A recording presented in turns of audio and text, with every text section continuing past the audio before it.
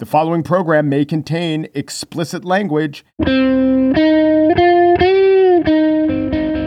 Wednesday, October 7th, 2020. From Slate, it's The Gist. I'm Mike Pesca. Tonight's vice presidential debate will take place against a backdrop of social upheaval, civil unrest, presidential instability, widespread inability to define the word therapeutic, and public health peril. That, again, is the backdrop. The side drop is a 4-inch sheet of plexiglass. When South Carolina Democratic nominee James Harris showed up to debate Lindsey Graham, he took with him his own enclosure, his own toll booth operator with the window-up apparatus, and I guess others got the idea. Maybe that's smart. So the campaigns agreed to a divider. But if you look at it, it's more evocative of a barrier than an actual useful barrier. It is to an actually effective piece of personal protective equipment what the JetBlue tray table is to a 12-foot-long oak dining room table. Also, the experts say plexiglass barriers pretty useless against the spread of COVID, but that's okay. Vice presidential debates are pretty useless once you've got Donald Trump on top of the ticket. What's Pence going to say? No, the president doesn't tweet with the intensity of a meth head Korean boy band fan who just swallowed a whole bag of Fun Dip while playing supermarket sweep, who's been told by Oprah she gets a car. You can't say that. It's not true. No matter how normal Pence comes across, he's like that old cartoon of the unremarkable nebbishy fellow who's casting a shadow behind him, which is a huge hulking monster. A hulking, heaving, oddly looming, obvious edit at 151 monster. Did you see the tape our president released today? Not that inspiring. Unlike the first presidential debate, in this one, Kamala Harris won't get a free pass if she is as, scattered as Joe Biden was at times. The bar for her will be a little higher than somewhat normal, which is all we wanted from Biden. And there I said it. Biden. My God, Trump and his antics and oxygen levels and infection and therapeutics. It just so dominates our thinking and mind space. I sometimes fault myself for not mentioning Joe Biden more. Then again, what German journalists thought back to 1932 and lamented, I wish I'd covered von Hindenburg domestic policy in a little more detail. So today, I came across a video of Joe Biden getting an endorsement from an Italian-American group, Paisans, and I thought it was hilarious. Here's Joe Biden demonstrating his Italiano bona fides. I was a pretty damn good football player. And I couldn't understand until last time why I did so well as a flanker back and a halfback. Flanker back. His football career actually did stop before the first Super Bowl was played. He's an old guy. Anyway, here is Biden continuing on in this video posted by the Italian Americans for Biden Harris. Flanker back and a halfback. Yeah, well, Jake Minutello, Frank Del Dio, Cliff Ancelotti, Jimmy DiSabatino, Lenny Sanavesi. He's basically just listing a bunch of Italians. I know this could come off as, hey, some of my best friends and pulling guards were Italian. But actually, I think most Italians of my dad's generation say, would like this. Hey, Lenny, yeah, Cliff, see, Joe's talking about you from being from the old neighborhood. Hey, forget about it. Because Italians, even in Delaware, have Brooklyn accents. I looked some of these guys up. There is a Cliff Ancelotti. The guy's a dentist in Wilmington. So's his son, Cliff Jr. And he did go to Biden's school. The father did. It all checks out. I mean, the list in the video does get, it gets a little long at times. Jake Minutello, Frank Del Dio, Cliff Ancelotti, Frankie Carbone. And then there was Mo Black's brother, Fat Andy. And his guys, Frankie the Wop,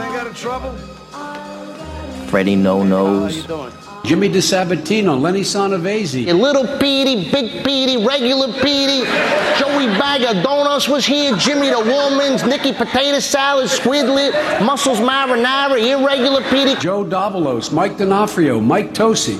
And Jimmy Two Times, who got that nickname because he said everything twice, like, I'm gonna go get the papers. But they're all good people, I hear Medium Petey's a Trump guy, but we'll have Lenny Sanavesi and Potato Salad Louie give him a call. See if we can't jog a few memories, if you know what I mean. I am implying a threat of physical violence. On the show today, I spiel about if, fearing a Trump crater, other Republicans can run far enough away from the blast zone. But first, I welcome on two authors who are out with new books with differing ideas of America and size. Break It Up versus Blow It Up. Matthew Yglesias has written 1 Billion Americans, The Case for Thinking Bigger. On team We're Too Big Already is Richard Kreitner, who is out with a new book. More a description than a proscription. It is called Break It Up, Secession, Division, and the Secret History of America's Imperfect Union. Don't you think these two guys needed to talk? I did. The results are up next.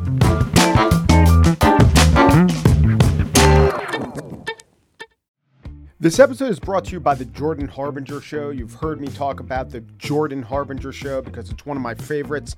He does in-depth interviews with some of the world's most fascinating minds. I can name a few: Barbara Boxer, Anderson Cooper, Michael McFaul, the Ukraine or Russia ambassador talking about Ukraine. One I recently listened to was Stanley McChrystal, the general, the former general, and he told an interesting story about revering Robert E. Lee. But then, after having a portrait of him for 40 years, he's a 63-year-old man, throwing it in the trash. Because his wife says, you know, what that picture and that man means to you, it doesn't mean to other people, and you have to understand that. And then in the interview, they got around to the point where McChrystal talked about that interview in Rolling Stone magazine that pretty much ended his career, where it got to the desk of Barack Obama, and it had McChrystal saying unflattering things about the war effort, and just how he talked to his wife and how they decided not to be bitter and not to wallow in it. He could have taken some shots at the process, the reporter, or the president at that point, but he didn't. It was just an overall good interview. It was facilitated by Jordan's excellent interview style. Whether Jordan is conducting an interview or giving advice to a listener, you will find something useful that can apply to your own life in every single episode of The Jordan Harbinger Show. That could mean learning how to ask for advice the right way, or discovering a little mindset tweak that changes how you see the world. Search for The Jordan Harbinger Show. That's H-A-R, like the first three letters, and hard, B-I-N-G-E, as in how you'll want to catch up on all the episodes on Apple Podcasts, Spotify, or wherever you listen to podcasts. This is a little bit of a different kind of segment than we usually do. I usually do an interview, and sometimes I have two people on, maybe in opposition to each other. But I have with me two esteemed thinkers who have recently written books that I think are a little bit in dialogue with each other. One of them is Richard Kreitner's Break It Up, Secession, Division, and the Secret History of America's Imperfect Union. And it's not really a book of advocacy. It's a book of history with some analysis. Richard, thanks for coming on. Thank you. And my second guest is Matt Yglesias, who has written 1 Billion Americans, The Case for Thinking Bigger. And I will say this is not a sprawling book, but it's a sprawling idea. And Matt has just one of the most interesting minds going. And much like in Miracle on, 34th Street, when one Santa said, you know, maybe you should buy that at Gimbel's, I'm going to recommend, if you want to hear a really good interview with Matt, go to Conversations with Tyler. Matt was on that one. Or the Ezra Klein podcast, talk to Matt for a while. It's really worth spending an hour and a half with Matt Yglesias talking about what he wants to talk about. But today we're going to talk about something a little bit different. But anyway, thanks for coming on this show, Matt. Oh, thank you. Okay. So your book, 1 Billion Americans, is about let's have so many more Americans. And Richard's book, Break It Up, is the idea of less Americans. We're going to get into that. But first, I'd just like to gift you each a minute or so to tell me about the parts of each of your books that really maybe we won't be touching on, but are important things to think about. So, Richard, you may go first. Okay, thank you. I'll just say, my book's really not fewer Americans and more Americas as opposed to more Americans. So as you say, I'm glad you pointed out, my book is a history. It's not really an argument for breaking it up. Break it up is the theme rather than necessarily the argument. And I survey, 4 centuries of American history. And I try to argue and show that the United States has never really been united, that we've always been divided by race and region, religion, culture, class. And there have always been movements to break it up. And even after the Civil War, of course, the idea sort of goes away or gets repressed, as I say, this idea that maybe we shouldn't be one country. But it's returned in kind of strange and odd ways through the 20th century and even today. And so far, they're fairly marginal. But I suppose that they might get more and more central to mainstream political discourse. And I think we've actually already started to see this in the time that I was working on the book. All right. That'll be interesting. And we're going to ignore most of it. Matt, your book's a spine, a clever spine that you could attach different arguments to. Tell me about 1 billion Americans and what we might not hear about for the rest of this conversation. So, I mean, so much of 1 billion Americans is about looking at the logistics, right? Because obviously a billion is a higher number than 330. So people have questions about parking, transportation, housing, where do people go? I love urban policy. I love transportation policy. So, the book really sort of gets into all the nitty gritty. And there's a lot that you could learn and take away from it about like how to improve transit systems and how to improve housing policy, even if you don't ultimately end up embracing my big crazy idea. But, I think here we're probably going to talk about, the virtues of bigness versus the possibilities of split up, which is right at the beginning of my book, sort of making the case for a bigger America. But a lot of it's about the details. Yeah. Okay, so Richard, most of the arguments for secession is, well, then we will define new countries more in line with the thoughts and thinking and predilections of the residents. Are the arguments against breaking up, how often do they rely on the economic, like, no, we're better off together just because of our economic force? That's definitely one strand of the thinking. The other is that it would just be very messy and possibly even violent. The one time that anybody actually went through and tried this in the 1860s, it turned, notably violent to an extent that would equate to 8 million dead today. So I think we have a very justifiable fear of secession, and I try not to be blithe about that. To the extent that I am arguing for secession, or at least suggesting that we should consider it, it's really not to try to get down to these homogenous, these politically uniform polities. I think that can only lead to violence and certain forms of cleansing. My concern, my interest is that it might be that bringing things down to a more local level is simply more democratic and more efficient as a way of sorting through our many disputes than arguing over everything in Washington. Matt, what about what Richard was talking about? Just if you grow bigger, you get further away, the governed get further away from the governors, and that's a problem in terms of democracy. So I actually really like this argument. To me, it resonates with the themes of my book, which is that it is, I think, totally true that if you want to find a really well-governed country, you're normally looking at like Finland or Singapore, Denmark, like really little places. People are really close to the issues. It's constructive in some ways. And then if you think, though, about, well, like, would we really want the United States to be like a tiny patchwork of little Finlands? Wouldn't that be sad? And I think it would be sad, right? And the reason it would be sad, though, right, is that the United States has never been, I think, the world's best governed country. But we have played a unique role in the world that, New Zealand does not play. And it has not always gone perfectly well, but at critical moments, the United States of America has done really great things. And we're stuck with the bigness and unwieldliness of the United States. But what we risk right now, as the Chinese economy grows larger than ours, is being overtaken in the virtues of bigness. So, Richard, part of the American creed is this embrace of sprawl to some extent and diversity to a large extent. When you look at secessionist movements, are they a rejection of diversity, or are they more of an assertion of diversity, essentially saying we're diverse in a way that's not being accommodated by the America that exists right now? Yeah, I think they're more typically an assertion of diversity. Not all forms of diversity are good. The South's argument for secession was that they were a diverse region. I don't like that they were. I don't like what made them a diverse region. But it was an assertion of dissent from this kind of national norm that was forming in the North and in the West. The more interesting question to me is about sprawl, as you call it, or expansion. In the 19th century, and what's interesting to me about the 1 billion Americans idea is these historical parallels where.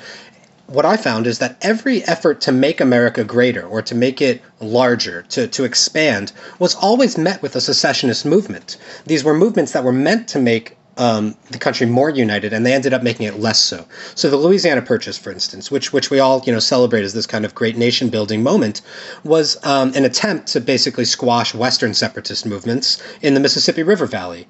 But all it created was this massive secessionist movement in the Northeast, where New Englanders realized that they were about to lose power in this expanded union and tried to secede from the Union, it climaxing at the very end of the War of 1812. And I wonder, I read 1 Billion Americans over the weekend, and I really, really enjoyed it. But I found that there was no discussion. I'd be really curious to hear you talk about this, Matt. No discussion of the political or constitutional democratic implications of this. What would need to change constitutionally in order to make a country of this size work? The House of Representatives is already way too small. It hasn't been expanded in over a century when the population was 1/4 of what it is now.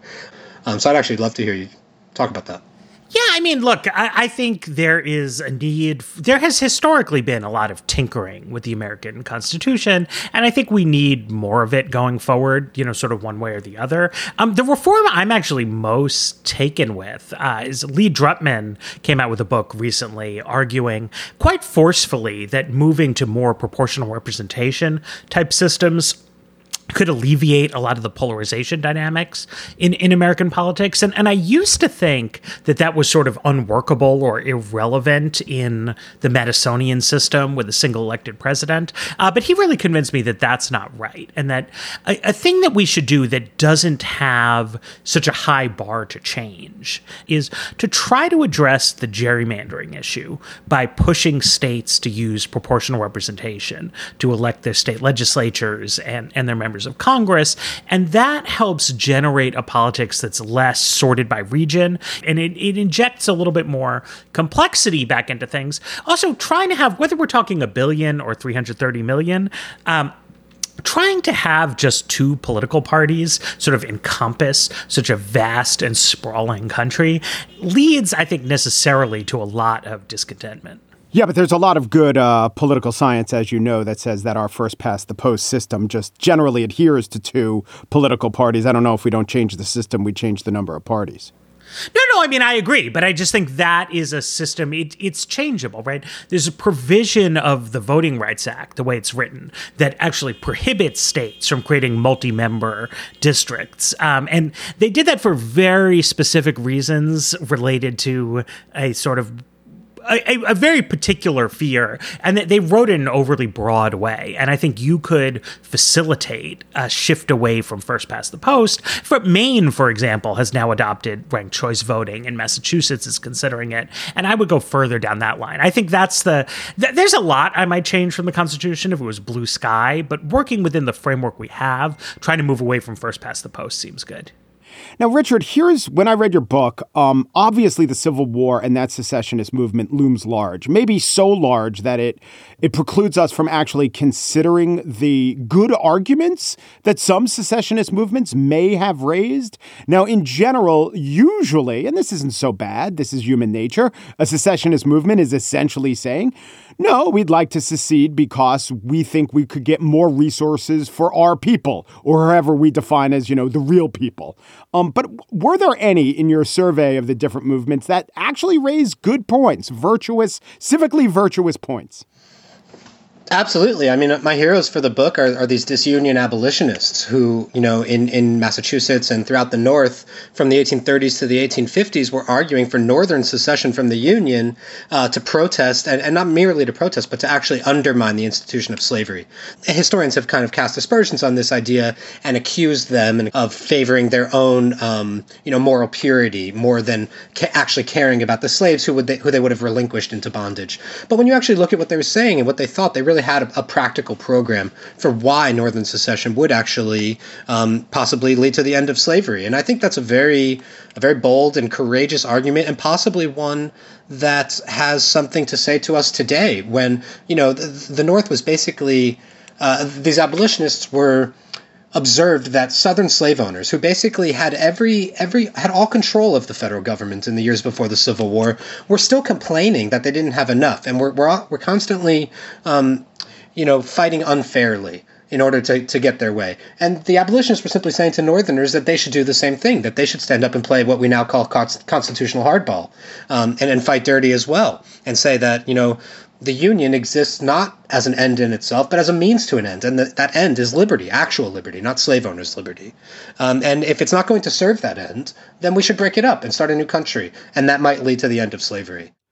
Are the huge countries doing better for their average citizens? It would seem to me that, I don't know that China is. It seems certainly Russia, to acquire its hugeness, subsumed a lot of what are now independent states.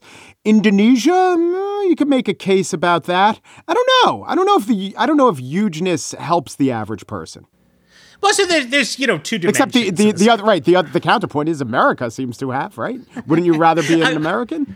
America's very big. We're doing well. So the United States is a very sparsely populated country. I mean, the bottom line factual information I want people to know about this is that 1 billion Americans sounds like a lot, but if we had 1 billion, we would have the population density of France. We would have half the population density of Germany, and so basically, the United States it's a great country, high standards of living.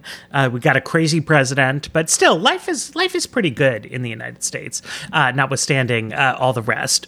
But it's an underpopulated country. We have lots and lots of room and lots of resources to have more people come here. Historically, our population grew quite rapidly because we have been welcoming to the world. And that has slowed down for sort of fundamental reasons related to family life and bad choices related to immigration.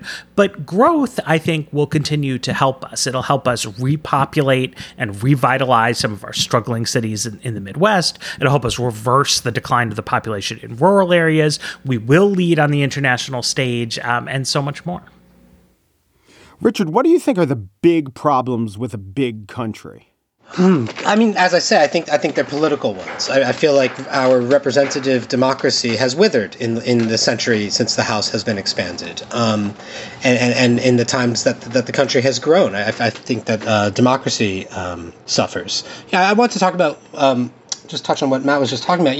I went to school in Canada, at McGill in Montreal. Canadians are very happy. It's a large country physically, a small country, fairly small by population. Canadians are very happy and prosperous people. And they don't have this kind of manic pursuit of greatness. They don't feel like they need to be number one, And then I found that had that there was a certain psychological burden that they did not have, that most Americans have, which I think is basically the burden of empire, the burden of always having to be number one.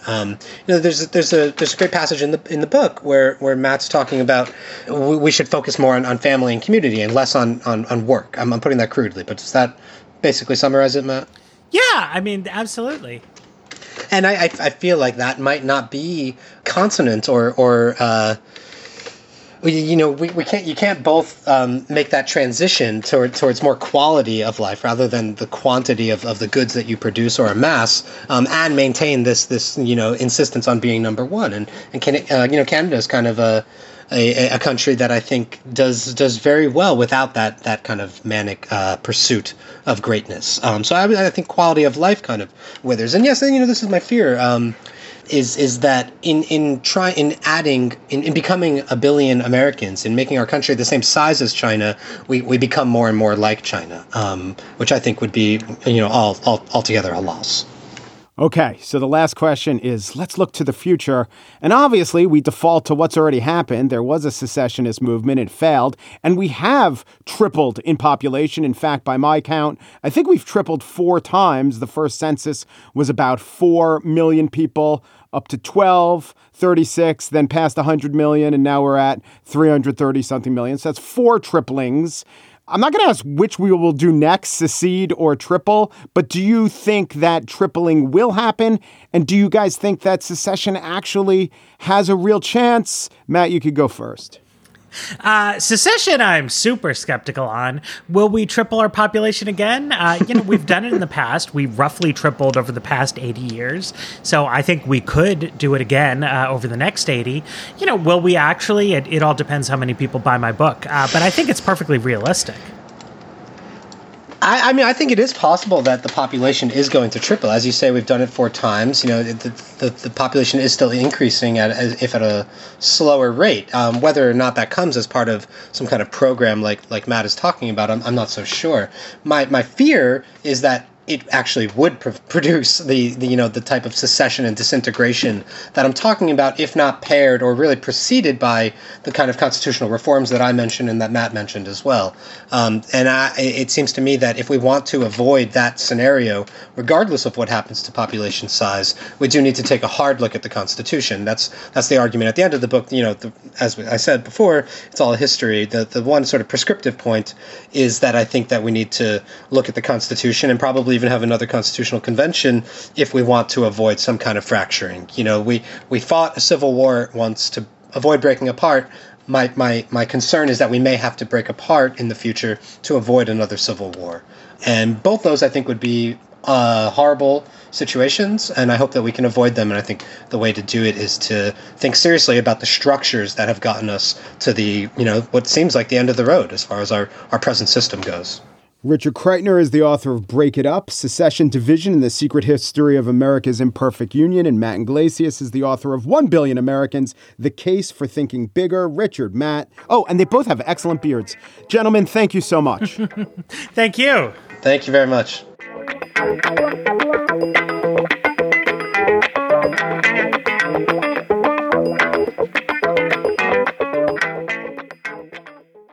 And now the spiel.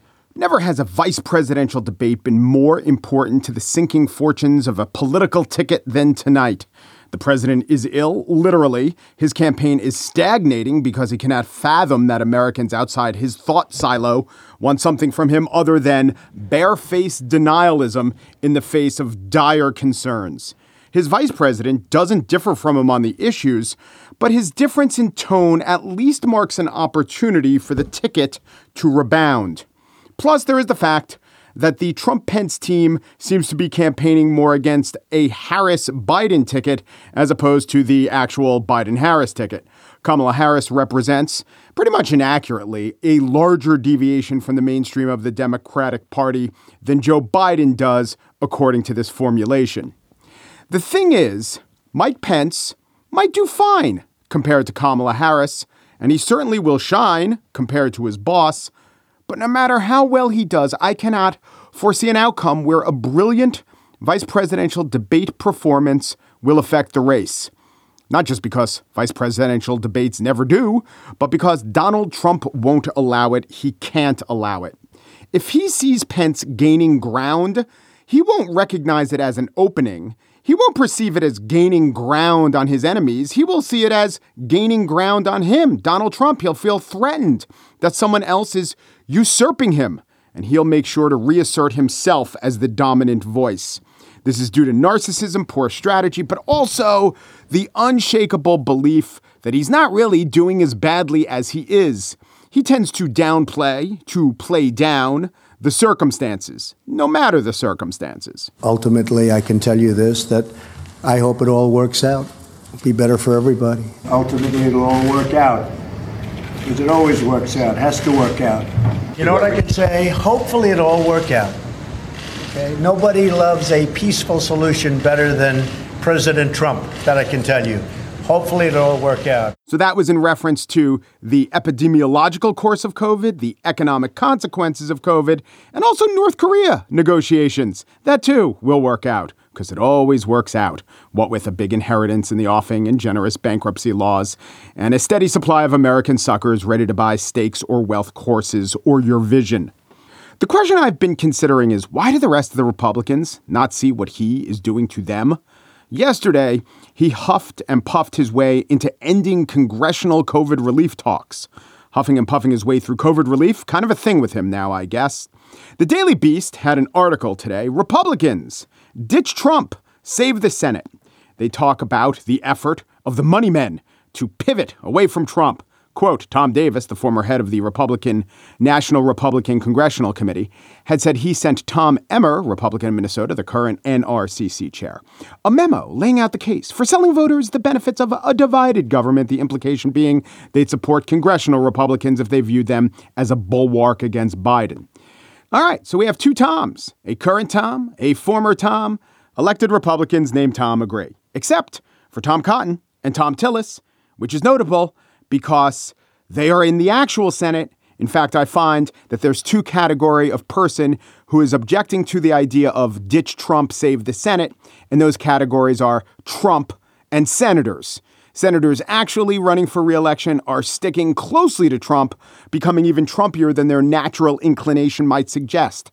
Kelly Loeffler, once touted as a moderate to the Trumpier Doug Collins, is attempting to win her election by out-Trumping the Trump lickspittle. In Colorado, Cory Gardner, once long touted by himself as a moderate who would work with Democrats with ads like this.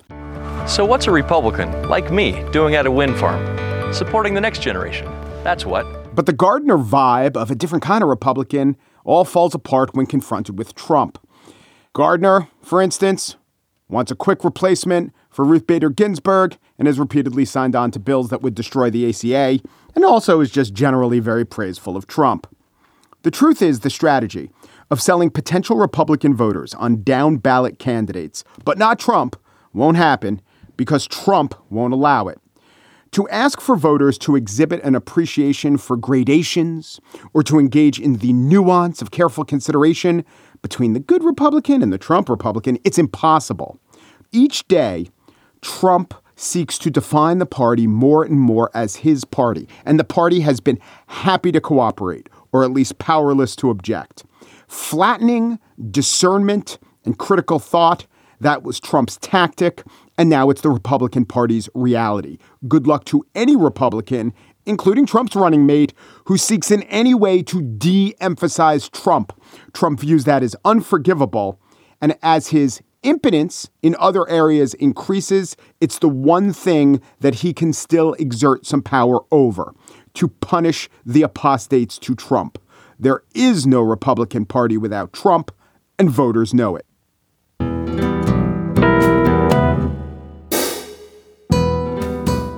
And that's it for today's show. Daniel Schrader is hoping for the endorsement of Dutchman for Schrader. He used to play volleyball with Cornelius Young, Dirk Janssen, Peter Vanderberg, Hendrik van Dijk, Wilhelm Birkenbosch, and those were just the middle blockers. Margaret Kelly can now proudly tout the endorsement of Irish People for Kelly, Conor O'Brien, Brian O'Connor, Murphy Ryan, Ryan Murphy, Ken Donovan, Donovan McKenna, and those are just the nearly palindromic ones. Alicia Montgomery is executive producer of Slate Podcasts. She is the endorsement of the WNBA team's 90s bands and podcast titles for Montgomery. She's got The Sun, The Sky, The Dream, The Verge, The Shins, The Verve, The Cut on Tuesdays. The Gist, not part of Alicia's list, just our own thing.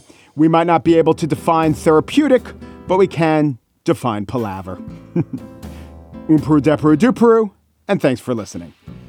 Palaver.